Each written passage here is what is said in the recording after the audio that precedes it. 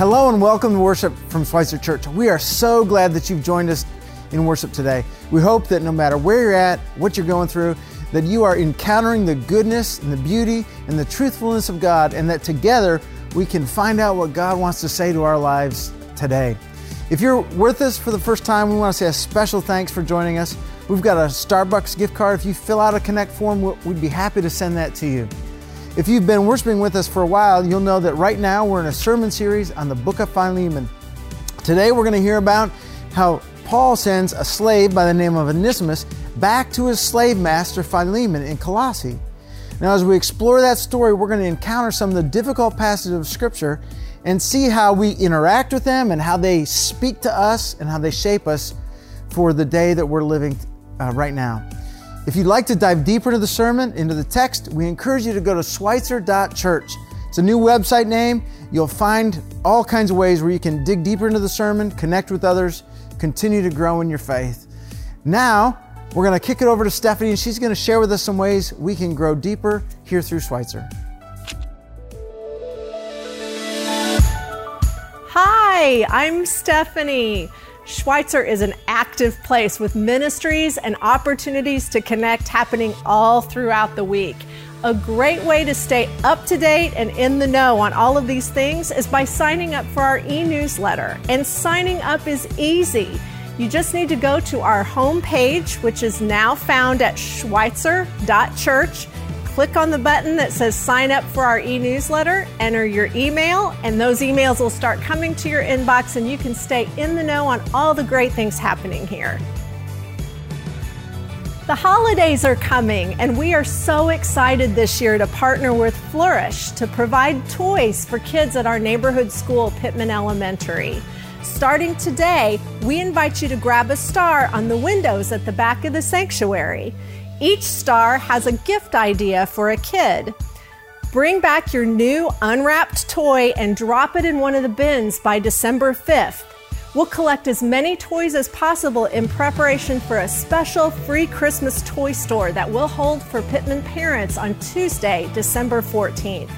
We're also looking for people to host our shopping night for parents. There will be opportunities to help parents shop, wrap gifts, and much more. You can find out about all of this and sign up to volunteer at schweitzer.church. We are so excited that you're here this morning. Let's continue with worship. Thanks, Stephanie. Now, if you're worshiping with us live, we encourage you to say hello in the chat room. If you'd like someone to pray with you, there's going to be someone there. You can click those buttons. Now, let's enter into worship.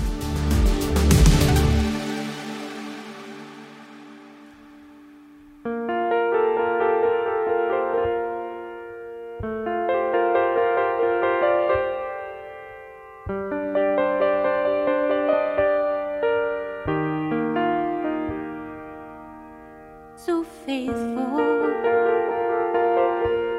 so constant, so loving and so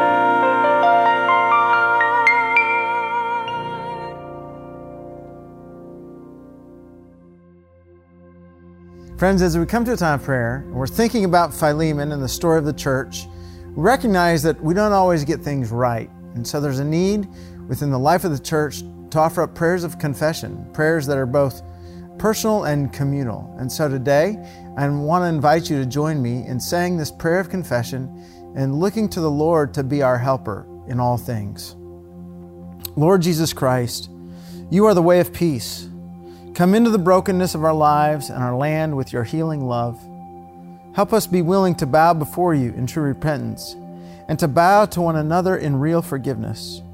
By the fire of your Holy Spirit, melt our hard hearts and consume the pride and prejudice which separates us.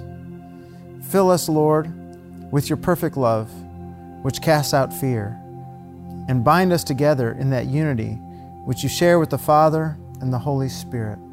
Amen. I invite you to lift up your own prayers of confession, of thanksgiving, of supplication, of seeking the Lord in the things that you're carrying today.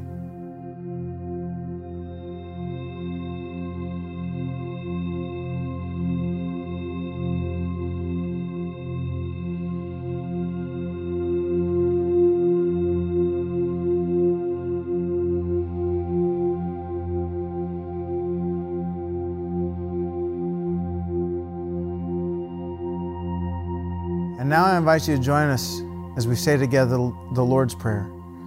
Our Father, who art in heaven, hallowed be thy name. Thy kingdom come, thy will be done, on earth as it is in heaven. Give us this day our daily bread, and forgive us our trespasses, as we forgive those who trespass against us. And lead us not into temptation, but deliver us from evil. For thine is the kingdom, and the power, and the glory forever. Amen. As we continue our worship, we invite you to participate in worshiping through the act of giving. You can go to sumc.co/give, or you can give through the church app. Now, as you join us in worship today, you may have noticed a look to the Schweitzer brand. About a year ago, we entered into conversations with many of you about what is it that makes Schweitzer's heart pump and Schweitzer's heart beat. And you began to talk and share stories, and you began to speak, especially with Jen Brown and our communications team, about what you identified as Schweitzer Church. And it was the two realities really that popped out. One is that Schweitzer Church is a place that's Christ-centered, and the other is that we are community-focused. Today we're unveiling a new look, a new brand to Schweitzer Church. And you're going to begin to see this brand pop up online and on campus. We hope you embrace it. We hope it reflects the reality of what you've come to know, that Schweitzer is a church that is centered on Christ, and we love the community that Christ has placed us in. So there's more that we're going to hear about that in the video. So let's take a look. What does it mean to be part of a church? Is it about finding friends, attending worship, learning the Bible, caring for our community? Yes, it's a mix of all of these. What does it mean to be part of Schweitzer Church? From the very beginning, Schweitzer has been a church committed to loving Christ and caring for our community.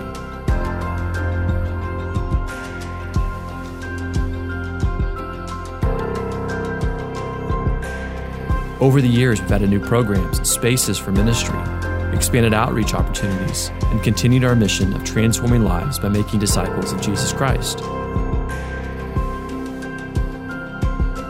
To put it simply, Schweitzer is a church that is Christ-centered and community-focused, and we're so glad you're here.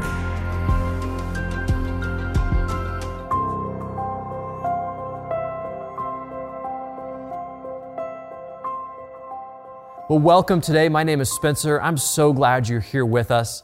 Today is part 2 of a series where we're having a 3-week conversation just about us. We're having a conversation about our church and what does it mean to belong to our church, and what is it that our life together is like, and what are we aiming for as we are together as a church family. So we're spending some time just talking about us. And as we're having this conversation about us, I'm so excited that we can show you today this new logo for our church. And one of the things I love the most about this new logo are those 2 phrases, Christ-centered and community-focused. What great phrases to describe who we are as a church. Now, our mission, transforming lives, making disciples of Jesus Christ, is still our mission. But these two lines, Christ-centered, community-focused, are these great descriptors of what it is that our church is about. And what I love about this is that these two phrases came up from the congregation. As we started to work on this project, our communications director did these focus groups and listened to the congregation. And this is what we heard coming up from the congregation, from the church family, is that we are a church that is Christ-centered and community-focused. So these are two phrases you're going to hear a lot more about us.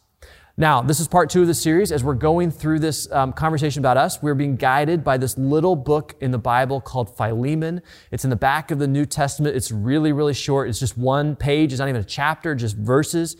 And we're being guided by this little book because this is just an incredible little book. And it's got this amazing and compelling vision for why the church matters, which is why I wanted to read this for these 3 weeks, because just this incredible message for why the church matters. Now, this letter goes through some problems because every church has problems.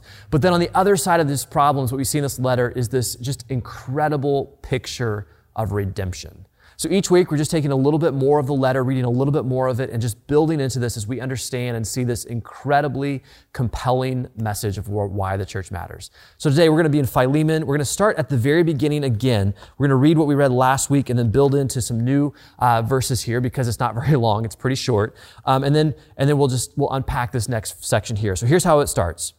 Paul, a prisoner of Christ Jesus, and Timothy, our brother. So notice Paul's a prisoner. This is a prison epistle like Philippians and Ephesians, Colossians.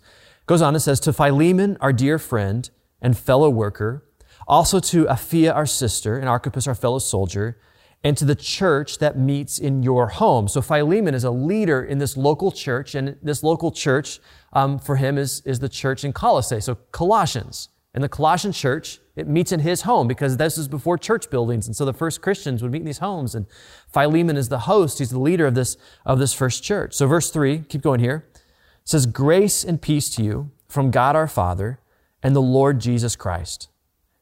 I always thank my God as I remember you in my prayers because I hear about your love for all his holy people and your faith in the Lord Jesus. And then listen to verse 6 here. It's so important.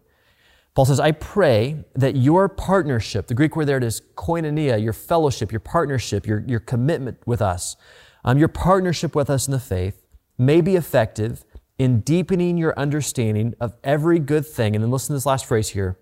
We share for the sake of Christ. So this partnership between Paul and Philemon, it is bound together because they share Christ. This is where Christian fellowship comes from. It's because we share Christ together. Our koinonia, our fellowship is that we are bound together in Christ. Now, the way that we would say this in our church is that we are Christ-centered, that Jesus Christ is the center of our church, that everything revolves around him, that he is the leader, we follow him, that we preach Christ, we point people to Jesus, that we want to invite others to follow him, that we're going to follow his teaching, the biblical teaching that he has given us, the apostolic witness, as we say sometimes, that we're going to follow him because we are Christ-centered. Another thing that means for us to be Christ-centered because we're bound in him is that if we were ever to lose sight of Jesus, if we were to ever point people to something other than Jesus Christ, if we were ever to preach something other than the lordship and victory of Jesus, then you know what we should do is we should shut the church down. We should close the buildings and sell them off because at that point we have lost sight of what we're really about because our fellowship together, our partnership, our membership, our koinonia, it is bound in Christ because this is what holds us together. Let's keep reading here. Verse 7.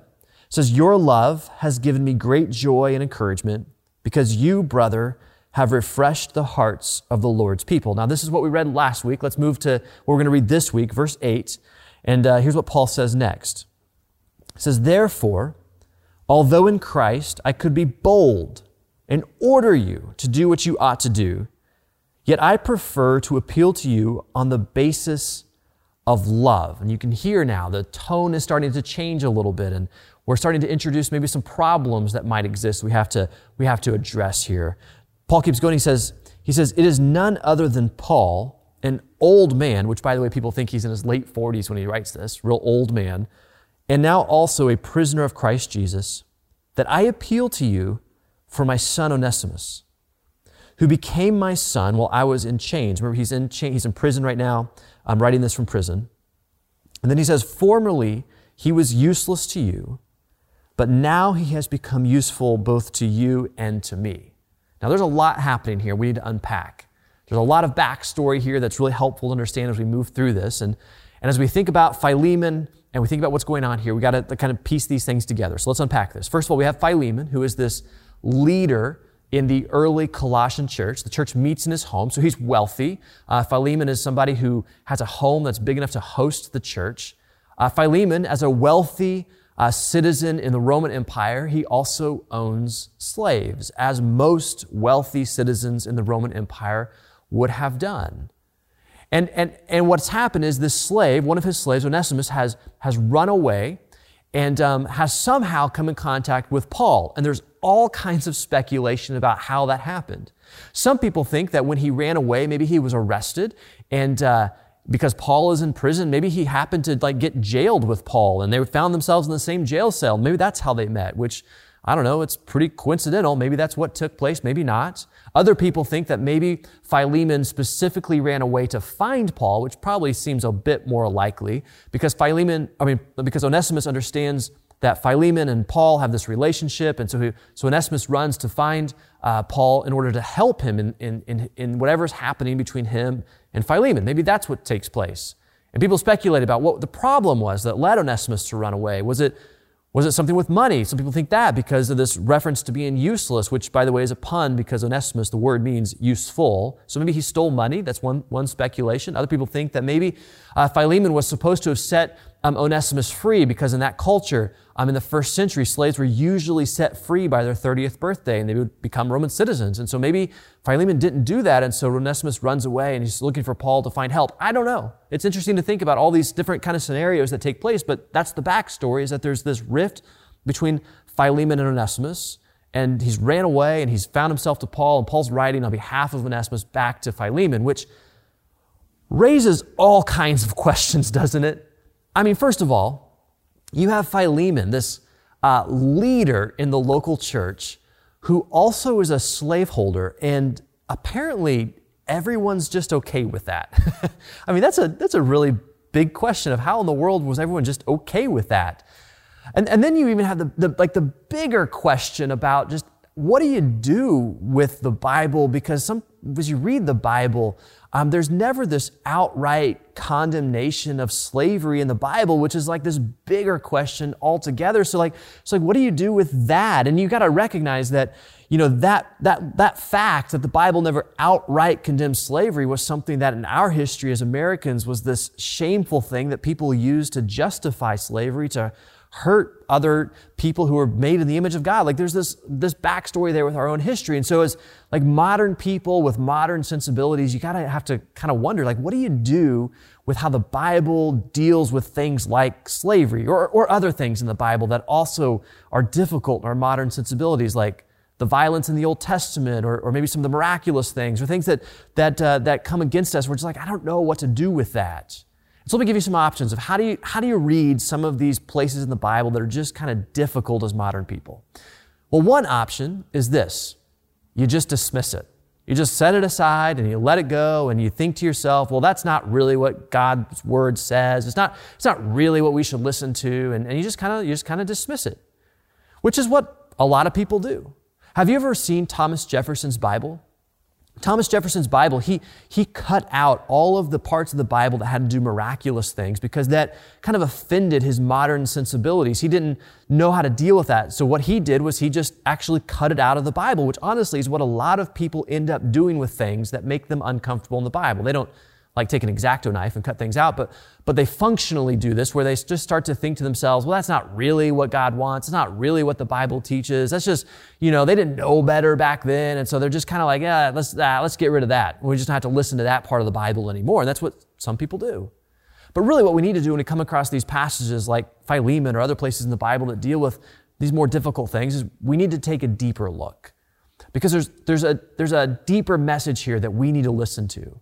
As you think about this kind of deeper thing with slavery, you need to start to look in a couple ways, and one of those deeper ways to look is in the larger context of what was happening when these were written. So as we think about slavery in the like in the Roman Empire in the first century, we can start to understand this a little bit better, and some of our confusion may be cleared up a little bit. And as you do this, as you look at the historical context, one of the things that happens is you quickly see that our history as Americans with slavery is very different than what happened in the Roman Empire. It's not an apples to apples kind of thing.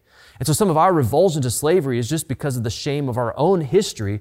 But in the Roman Empire, it was a different kind of slavery that was practiced. There's different things to this that don't make it quite an apple to apple comparison. So for instance, in the Roman Empire, slavery was never about race. It was not a racial thing at all. This is not something that just whole groups of people were consigned to. That's not really how that was practiced. Another thing that was different from American system versus the Roman system was that in the Roman system, most people became slaves because they sold themselves into slavery.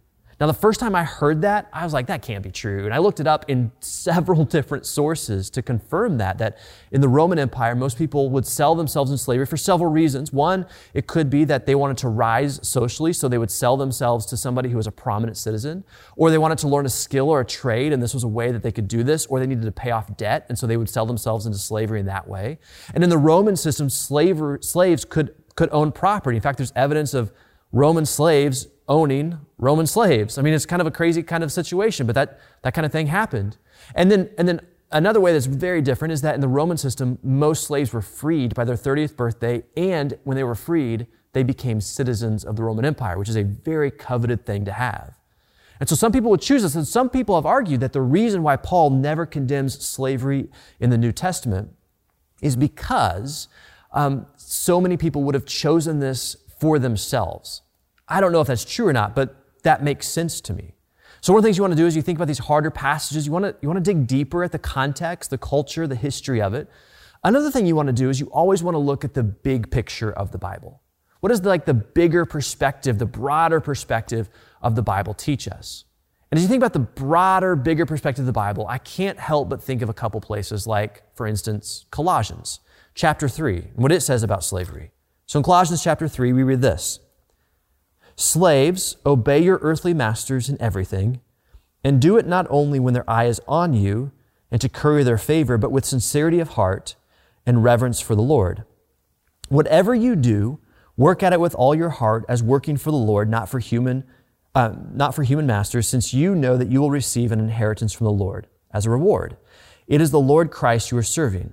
Anyone who does wrong will be paid for their wrongs, and there is no favoritism." And then the next verse here says, "Masters, provide your slaves with what is right and fair, because you know that you also have a master in heaven." Now, what's fascinating about Colossians 3 is that there are a lot of people who believe that what Paul writes here is directed towards Philemon and Onesimus because they are part of this church. Really, really interesting.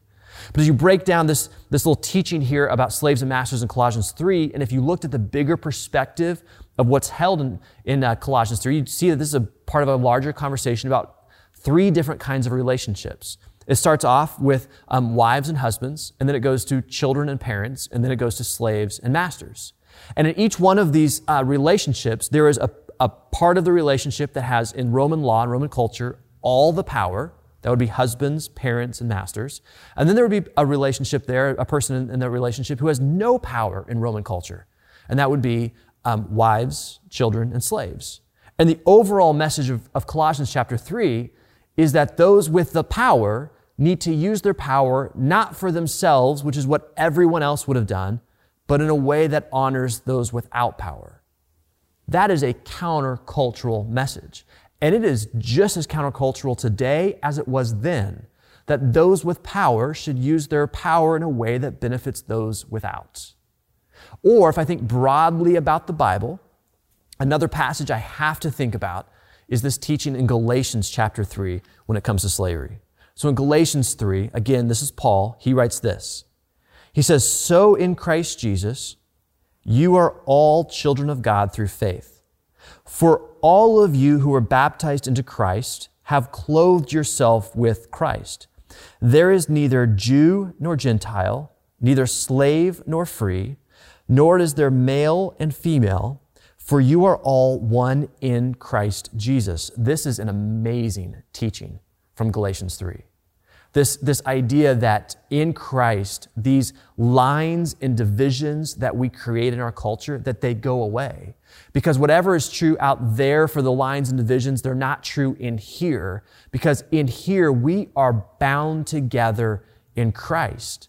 And so all of the ways that we might want to divide from one another, we find that in Christ, those divisions do not hold. And think about just what that means. Think about what that means for us, because after all, this sermon series is about us. It's not about first century slavery practices. It's about us. And so think about what this kind of teaching from Galatians or Colossians, how that applies to us. It's amazing to think about. I mean, think about how in our culture, for instance, there is this tremendous effort to divide people. Lines are drawn, divisions are made, and we just want to push people apart from one another. And if you doubt this, go spend like 5 minutes on Twitter and tell me what you see. You will see division. You will see lines. You will see people pushed away from one another. This is what happens. And there's all kinds of ways this happens in our culture. All kinds of ways. It happens in racial divisions with black and white. It happens in economic divisions with rich or poor. It happens in political divisions with Republican or Democrat, with vaccinated or unvaccinated. There's all kinds of ways that we want to push people apart and divide people. And this impulse for division is not a new thing. It's been around for as long as humans have been around. We have wanted to divide people. It goes back to the garden. One of the consequences of sin is that we separate from one another. This is as old as time. It's in all cultures, at all places, that we would want to create these divisions. And this teaching from the New Testament is like, no. Now there's this new community. And in this new community, those with power, they share it with those who don't. In this new community, there are not these lines and divisions that our culture divides us by. No. There is unity. Because what is most true about you is that you belong to Christ and I belong to Christ. And so whatever old category the world might put on you, no. That's not true anymore of you. What is most true is that you and I are bound together because we belong to Christ, which is what we see in Philemon. So let's go back to Philemon and see how this gets played out, this new kind of community that's formed where we're bound together more than what culture is going to push us apart. So let's pick up right where we left off, verse 12. Paul says, I am sending him, that is Onesimus, who is my very heart, back to you. Which is so troubling. Like, Paul, don't send the slave back to the master who could abuse him. What are you doing? Maybe there's more here when we die, but that seems so cruel. So let's keep reading here. Verse 13. He says, I would have liked to keep him with me so he could take your place in helping me while I am in chains for the gospel. But I did not want to do anything without your consent, so that any favor you do would not seem forced, but would be voluntary. Perhaps the reason he was separated from you for a little while was that you might have him back forever. Listen to this. No longer as a slave, but better than a slave, as a dear brother. He is very dear to me, but even dearer to you, both as a fellow man and as a brother in the Lord. Now think about this for just a moment. You have these two men, one with all of the power, one with no power. It is an unjust system. And Paul is preaching here, he is teaching here that what is ultimately most important between these two people is that there is forgiveness and reconciliation, that there would be unity. That's what he's offering here, is that there would be unity. And think about how he goes about doing this. Paul could very easily have said to Philemon, hey, you need to set Philemon free. I'm ordering you to do this. In fact, he talked about earlier how he could have done that. In verse 8, he talked about how he could have ordered Philemon to do this. But what would have happened if Paul had come on with these heavy-handed kind of comment, I'm ordering you to do this? Well, Philemon, maybe he would have listened to his spiritual authority and he would have set Onesimus free, but probably he would have been so angry by this that he would have been like, I don't ever want to see Onesimus again. Get him out of my sight. And at that point, Paul would be like, oh, we lost. This is a defeat because the forgiveness and the reconciliation that was supposed to happen, it doesn't happen. Like for Paul, the most important thing is that these two men, that society would divide, would come together and be unified. This is an astonishing, explosive kind of teaching that this forgiveness and reconciliation for the sake of unity would be the most important thing that Paul is leading us towards. And as you think about the church, as we're talking about us, Oh my goodness. If you're going to live in the church, if you're going to be part of the church, if you're part of a church family and rub shoulders with people and be in groups and be known and serve and be part of this mission together, do you know what? You're going to have a lot of opportunities to practice forgiveness and reconciliation for the sake of unity. Because if you're going to be part of a church, and I don't just mean like sitting in the back row, never singing and just kind of being anonymous, but if you're actually going to be part of the community and be known and have relationships, you're going to have lots of opportunities to practice forgiveness and reconciliation, because there's going to be lots of times where you find yourself offended or angry or hurt, sometimes at the church, sometimes at another person, sometimes at me. Like, this is just part of what church life is like. There are lots of opportunities for forgiveness and reconciliation for the sake of unity. Not too long ago, our church staff, we did this prayer walk around campus, which is something we do on a pretty regular basis. We'll go from different rooms in the building and we'll just pray as a staff for the different ministries that take place in these rooms. And one of the times, not too long ago, we were doing this prayer walk through the church, and Jim Mason, who has this long pastoral history with us, he started to tell us about different stories of different times that there had been, I think the word he used, passionate discussions in this room. And then you go to a different room and you tell about a different time there were these passionate discussions, or about this corner over here or this hallway, there's these passionate discussions. And it was like he just was, being very generous in how he explained it. But there were these opportunities in his history here where he have seen heated moments and places where people had to practice forgiveness and reconciliation for the sake of the church. And he was like, yeah, it's here, it was here, it was here, it was here, because this is what church life is like. Now, as I say this, there's this call here through Philemon for forgiveness and reconciliation for the sake of unity. We need to be really clear about the kind of unity we're talking about. Because this unity that Paul's calling these two men to is unity in Christ. It's unity in Christ. It's not unity for the sake of unity. It's unity that is in Christ.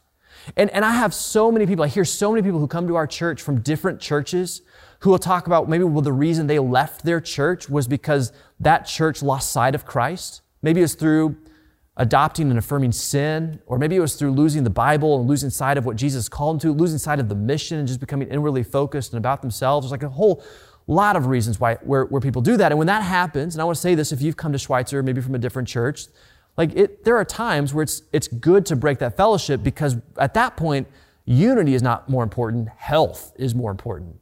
What we want is unity that is bound in Christ. Unity that is Christ-centered. And this is not the kind of unity that just sweeps problems under the rug. It's not the kind of unity that is afraid to make hard decisions. It's not the kind of unity that just wants to keep the peace at whatever cost is possible. No, that's not what Christian unity is. Christian unity is willing to go forward. It's willing to make hard decisions. It's willing to lead for the sake of Jesus Christ. But here's the thing about unity, is that unity, it's always a choice. Like, it doesn't just happen. And if our church is going to have unity together, again, unity is something that everyone has to choose, that if we're going to be bound in Christ, we have to be people who choose unity. And listen, this is not like a 30,000-foot view kind of choice. This is a choice that you and I make in practical ways all the time. Unity is a practical choice that we live with. Unity is the choice that instead of being angry and harboring bitterness in my heart, I'm going to choose to forgive. Unity is the choice that instead of gossiping and talking about someone else behind their back, about the problems that are there, unity is the choice of being willing to talk to someone into their face, like the Bible teaches. Unity is the choice of submission and living within God's boundaries for our relationship together. Unity is the choice of praying for the church and living within this peace that God gives us. Unity is the choice of living in our membership vows, of praying for the church, of being present with one another, of offering our gifts, our financial resources to the church, of serving one another with the talents God has given us, of being a witness of Christ to one another. That's our membership vow. Unity is this practical choice of how we build it. So as I think about these two men, Philemon and Onesimus, who have this conflict together, and Paul is working towards forgiveness and reconciliation for the sake of unity, I can't help but do a little introspection for myself. And I can't help but pause and wonder, am I the kind of person who builds unity for the sake of Christ, for the cause of Christ? Or am I somebody who has made things about me and is someone who's destroying unity? Am I somebody who's willing to do the hard work of forgiveness and reconciliation, of praying for others? Am I someone who's willing to do the hard work of talking to people, not just about them? Because this is the work of unity that God calls us to. It's the image that we have of the kind of unity that we are bound in Christ that we will live towards. And so I just wonder, even for you, are you making the choice of unity, the Christian unity, the Christ-centered unity that God would call us to? Let's pray together. And so, Father, today we do pray for our church. And we thank you that you have called us together as a church family with this mission of transforming lives and making disciples of Jesus Christ, this mission of serving you in our community. And we want to pray for unity in our church. We want to pray that we would be people of unity, that where there is hurt or unforgiveness, God, may we be those who offer forgiveness and reconciliation. Would we be the kinds of people who use our words to build others up and not tear down? Would we be the kinds of people who seek to build bridges with those in our congregation and our church family and be those who work for the unity of the body? God, we want to serve you and love you and know you. And so, God, we thank you for our church family. We thank you for one another. We thank you for the work that you're doing in us. And we want to pray today with anyone else who might be with us and who doesn't know the hope of Christ. May today be a day where they turn their lives over to you with a simple prayer. Lord Jesus, would you forgive me my sin? Would you lead my life? And as we pray this, we learn this, we live in you. We know that we are bound together for the sake of Christ. In the name of Jesus, we pray. Amen.